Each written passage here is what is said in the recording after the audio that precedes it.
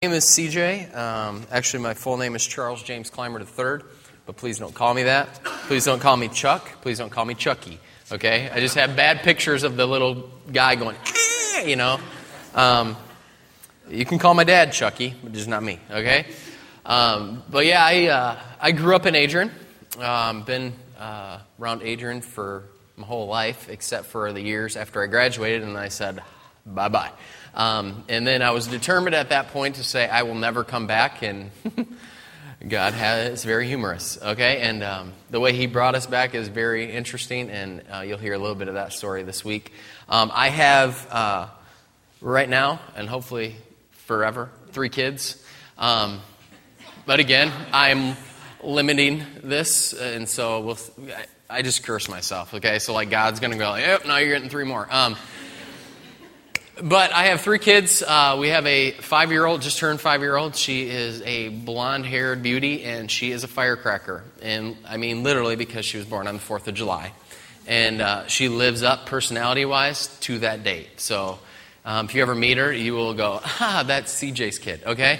And then we have a 8-year-old boy who's a lot full of energy too. I would just say this, all of our kids are very dominant personalities. And one person said to me, they said, what did you expect?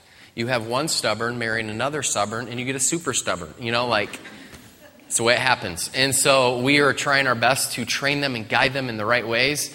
And sometimes we do good, sometimes we fail. And then we also have a 12-year-old that is adopted. We adopted her a year ago, June. And she's from Ethiopia, a beautiful little girl. And she's not so little anymore. She's like 12. Now, if you have any advice on this,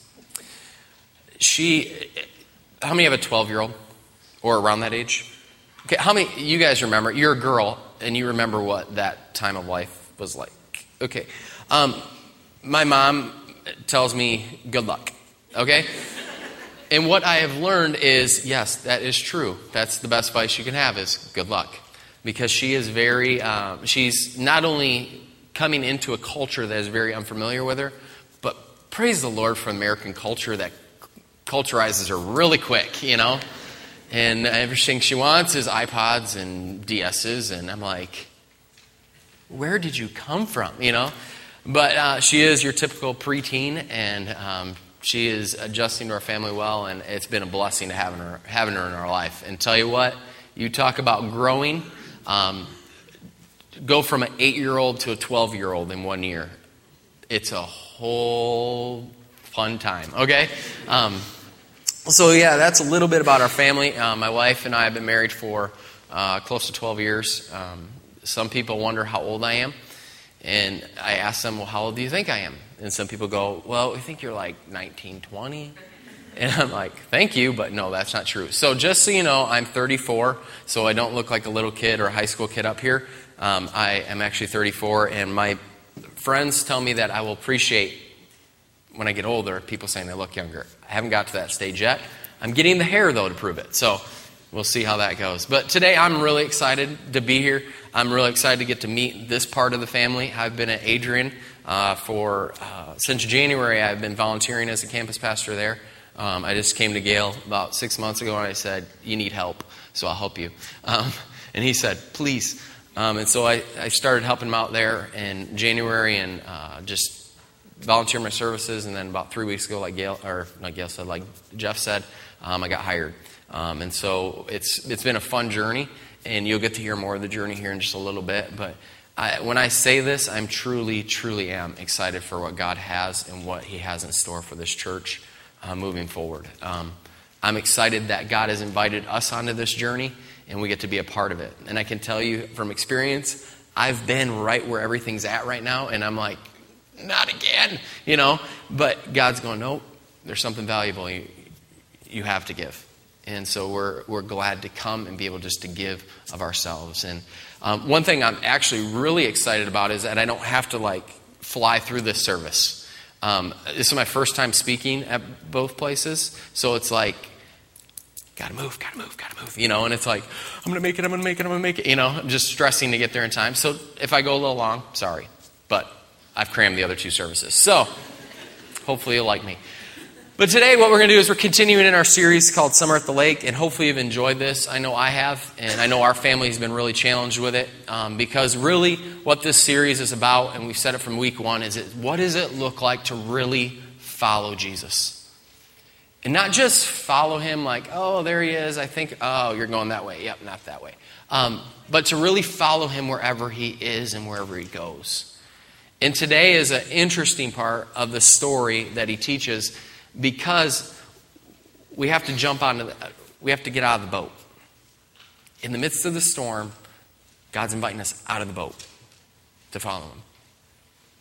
And so this week started pretty interesting for me. And whenever you're talking about something, I know you hear Gail say this, it's like all of a sudden it becomes even 10 times like greater in your life. Like, here we go, we're going to push on this. And this week, my oldest daughter, like I said, she asks a lot of questions. Thank God she hasn't asked the big question yet. But she asked me some questions this week, and in her broken kind of English still a little bit, and not completely putting the words together right, which I have trouble doing. She said, "Your dreams are." And I'm like, I dreamt about hot dogs last night. I don't know what you're talking about. And she's like, no. Your dreams are when you were younger. And I'm like, what are you talking about? Then it clicked. I'm like, oh, you're asking me what my dreams were when I was younger. Yes. And so it's like you're playing charades, Like, no, younger, like this high. And we sat there and had a conversation, and she looked at me and she just goes, no, what are your dreams? I said, well, I guess when I was younger, I really wanted to be an architect. And like really held on to that dream till about 9th grade. And God took a different direction. And she's like, okay. And her way of saying okay, she looked at me and she goes, more. Okay.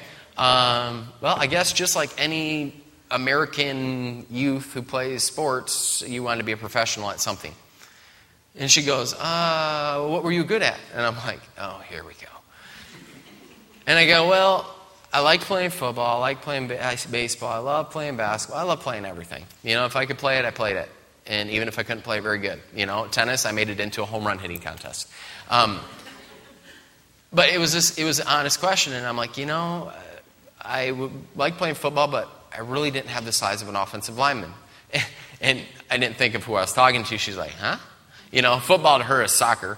And then she's kind of picking up on football going, this is weird. People just hit each other, And she kind of likes that because she's kind of a rough person.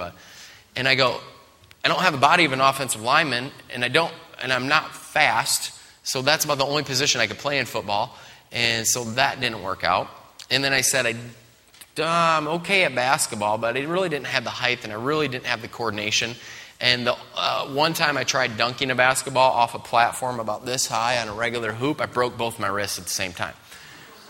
So I took that as a gift from God to say, yeah, you're not called to do this, And the best part is it happened at church. So busted my chin open, broken arms, So you can only imagine. My dad was like, what did you do? I think I broke my wrist. My wrist was like this. So the conversation just kind of kept going, and I was like, well, what's your dreams, She's like, I don't know. I'm like, you want to be a nurse? No. You want to be a teacher? Oh, no, not a teacher. I'm like, why not a teacher? Too many kids. But it was interesting because you could tell what's on her mind. You can tell what she was thinking. You could tell the questions she was answering. And the cool thing I know about her, and sometimes I have to be really careful that I don't take it personal. And it was really good because about 2 months ago, I went back to Ethiopia with a friend who does some work there. And when I was there, I really learned something about my daughter. And I really felt God strongly saying, your job with her, the reason I put her in your family, because it's been a rough year for us, or for me specifically with her, is she said, so that you can train her to come back here. And I was like, no. No. That's like 6 years. Because the minute she's able to, she's like, hey, I'm going back to Ethiopia, which we'll see as she gets older. But I said, Calcadon, God's allowed you this gift to be here, to learn, to get an education so that you can go back and do whatever it is that your heart desires to do. And what makes me so excited is to be able to look at her and go, God's got you in his hands. And if it's not evident, just look back to your story. And God stopped me. And he goes, look back to your story. As I said, I didn't want to come back here. This was not my dream. This was not my chosen path, you know. And you look at it and go, I like this place. I'm like, good, that's good. I'm not cutting on you. But for me, it wasn't what I wanted. I had dreams of being something and doing something good and being like having all kinds of security. And because I grew up in a family where I just didn't have that security in a lot of things. And so this week, God really began to push in on that. And he began to look more specifically at this question. Let me start it with this question. Maybe you had this question when you sat down with someone that is really close to you and you're trying to figure out what you're going to do with your life. Or maybe it was like you sat down in your counseling office at your sophomore year and your counselor goes, okay, now we got to figure out what you're going to do with your life. Okay? What do you want to, if you could do anything with your life and you knew you weren't going to fail, you would do. I'm like, and just like you, even as a sophomore, you're sitting there going, can't fail. Where's that job? Sign me up, you know, because I knew I was going to fail. And then they give you all these weird tests. Have you ever had that? Did anybody have that, like, assessment test? Yeah, mine turned out a taxi cab driver. That's accurate, okay? But it was interesting because I literally sat there and go, this isn't possible. But inside I had all these dreams of like what I wanted to do. I wanted to be an architect. But then God changed my life and goes, you're going to be a pastor. Well, that's fun. I don't like being on stage. I would never be caught dead in this place, like in this area, talking in front of people. And God's like, yeah, that's kind of funny too. Watch what you're going to do. You know? And so he takes me from a soundboard position to the front and going, check, check, you know? But it started a journey that I wouldn't trade for anything. You see, whenever you hear that question, a lot of us go, yeah, that's really great to ask, but it's not really realistic. Like, I've tried to go after my dreams, and this is what happened. Or you don't know the situation that I put my family in when I did this because it took so much time. And it took so much of my attention. Or maybe you're looking at it going, I could never do that because, well, what's that person going to think?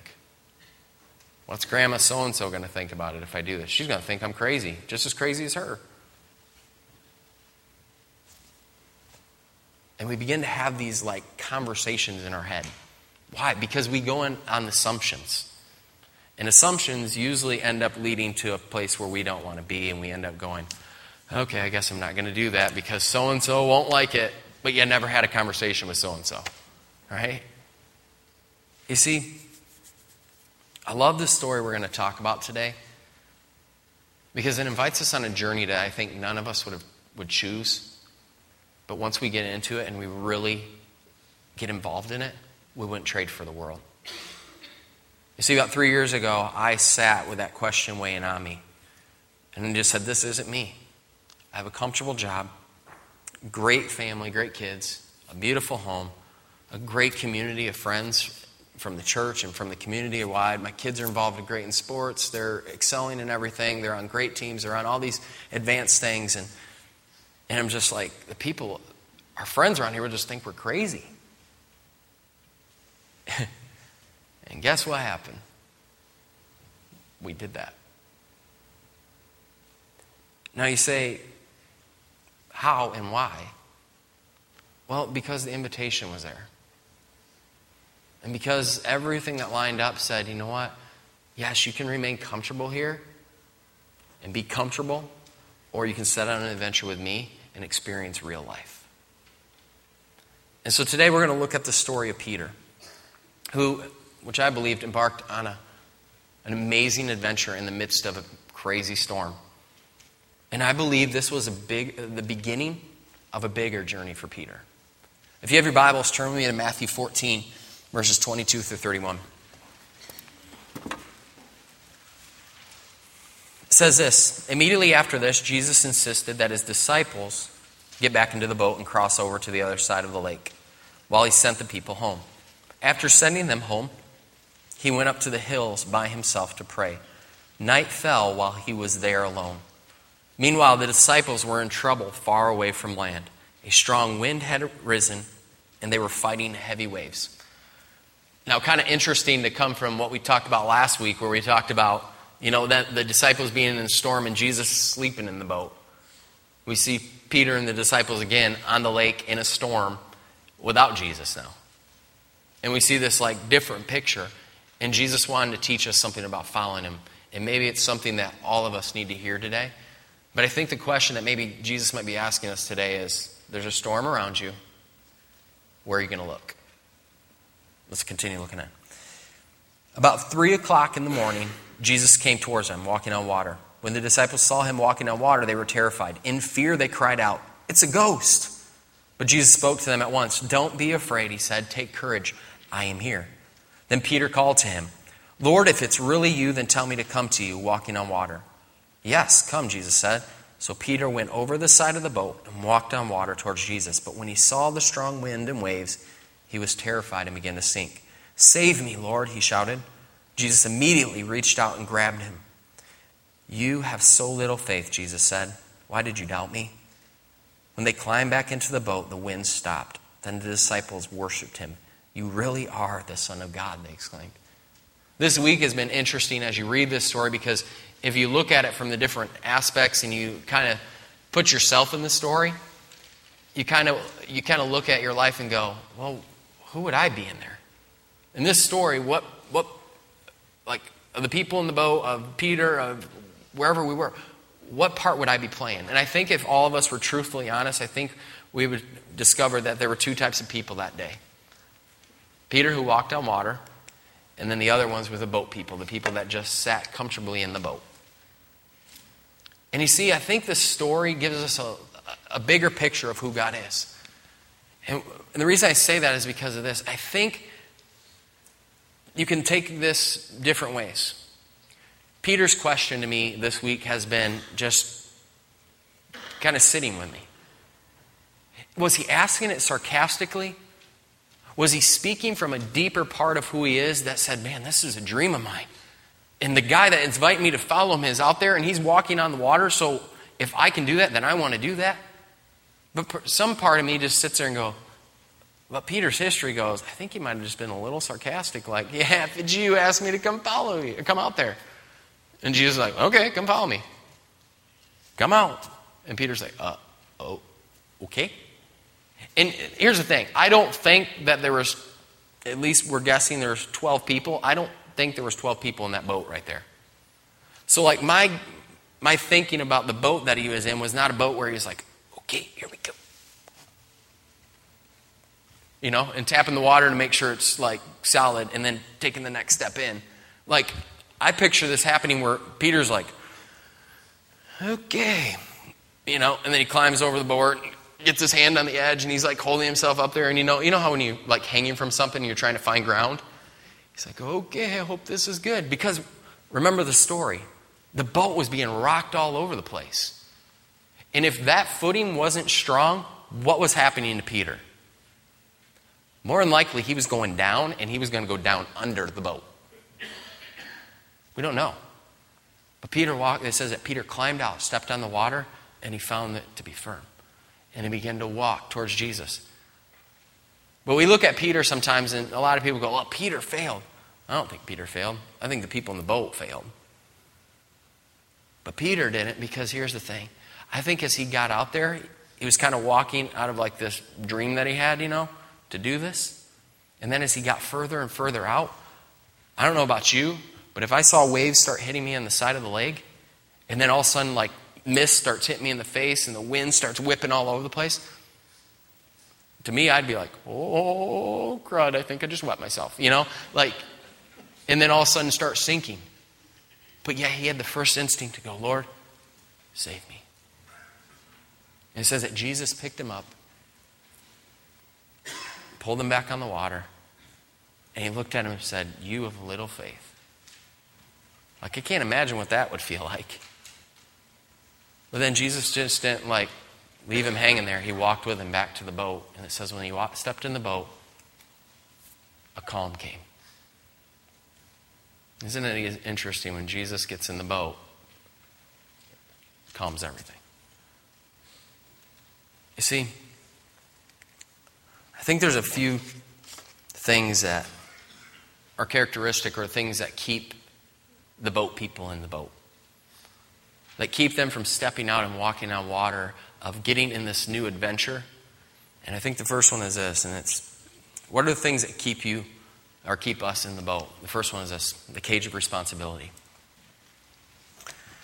The cage of responsibility is where God's ordained passions get buried by the day-to-day responsibilities. Responsibilities that become spiritual excuses. So many are counting on me, right? Like if I mess up, I'm a responsible person. I'm sure all the boat people are going in there. Oh, there's Peter going again, Mr. Irresponsible, right? And it's like Mr. Responsible in the boat just missed out on a chance of a lifetime. Because the difference between the people in the boat and Peter was willing to focus on Jesus, and the people in the boat were looking at the circumstances and the things happening around them and going, there is no way. I'm too responsible for this, right?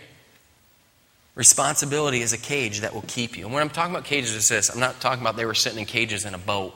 I'm talking about there's these things inside of you that keep you caged up within, that keep you from truly stepping out in faith to where God wants to take you in the journey He wants to invite you into. So we see the cage of responsibility. The second one is this, the cage of routine. Now this is an interesting one. Because routines are good things when they're done right. Because but if routine becomes about routine for routine's sake, we need to disrupt it. Otherwise, sacred routines become empty rituals. Let's talk about this for a minute. You walk into this room, how many sit in the same seat every week? I do. I don't. Actually, I don't. But when I'm sitting there, I sit in the same seat. Why? Because we like routine. It's okay to like routine. Every book we read about parenting is like, establish a routine, establish a routine. Kids thrive in routines. Kids thrive. And I'm like, yes, they do. This week, we've had another conversation. Summer has made our kids crazy. Right? How do we get them back in a routine? We're going to be the mean parents that are going, you have to come in and go to bed at 9 o'clock. No! And the demon child comes out. But it's like, routine is good. Here's the problem with the routine. When it steals the awe and wonder of God. When your routine gets to the point where you can't see or sense anything wonderful or amazing about God, you need to shake it up. Let me ask you this. When's the last time you stood in awe and wonder of the God you serve? And of Jesus, the one you follow? I think for a lot of us, we could sit here pretty guilty. Going, wow, I've let the routine kind of control things. Because you know what routine's about?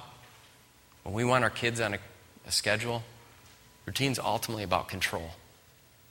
And again, control is good in the right situations, but when you're trying to control things for control's sake because you don't want to sink, it's unhealthy.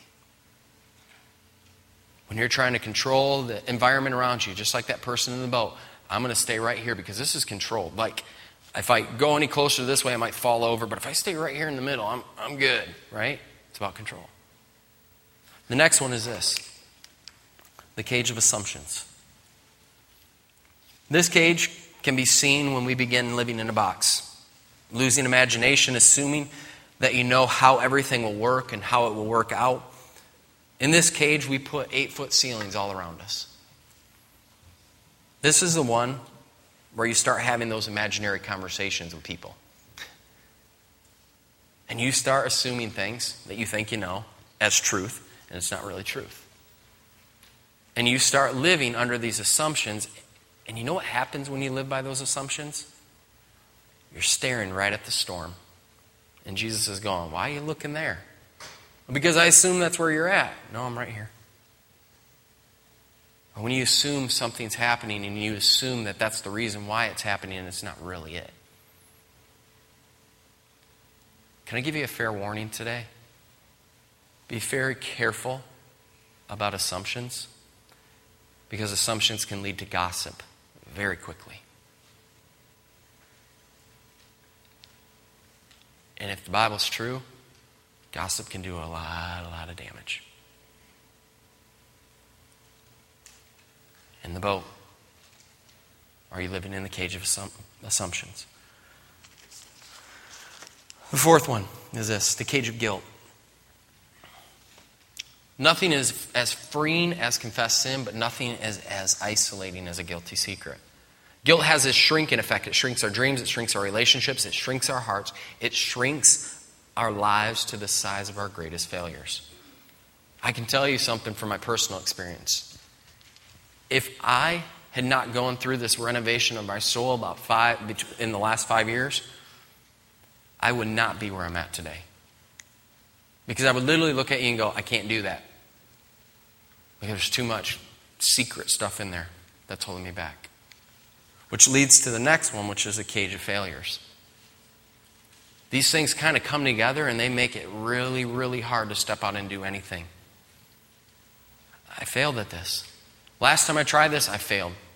What would have happened if Peter would have just said, yeah, I'm never doing this again. Last time I tried it, I sank. But Peter, what happened to you afterwards? Oh yeah, Jesus picked me up. You see, failure is good when your eyes are on Jesus. Failure is bad when your eyes are on the storm, because it'll keep you out of the game. It'll keep you from going on the adventure. It's all in context. Now, don't hear me wrong. Failure is not good, but it's how you handle it. And you handle it better when your eyes are focused on Jesus. It doesn't keep you knocked down. It doesn't keep you locked up. The last one is this, the cage of fear. Many times we let fear guide our lives. We become afraid of being wrong that we end up doing nothing at all. Here's the thing I want to read to you, just this quote. It says, we need to quit living as if the purpose in life is to arrive safely at death. We need to start playing offense with our lives. The world needs more daring people with daring plans. Playing offense or playing defense? Today the question is this. Will you focus on the storm, or will you focus on Jesus? You see, I believe this day for Peter was a pretty important day. I believe it's a day that kind of set Peter apart from the rest. Because Peter learned to walk on water that day. So when Acts 2 came around in our books, Peter stood up in front of the people, not worried about what others think. Because you know what? Peter could have looked back at a few weeks ago and said,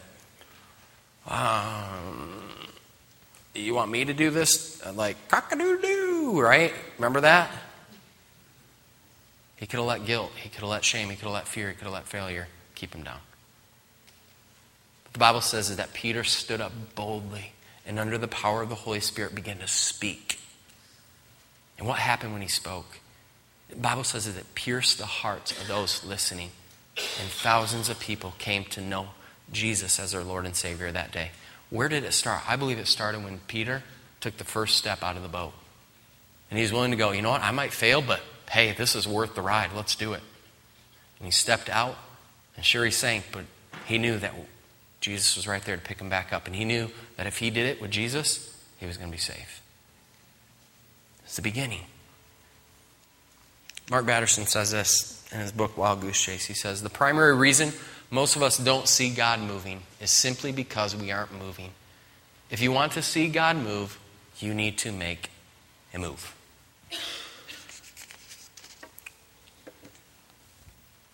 Make a move. Today is a really special day for me.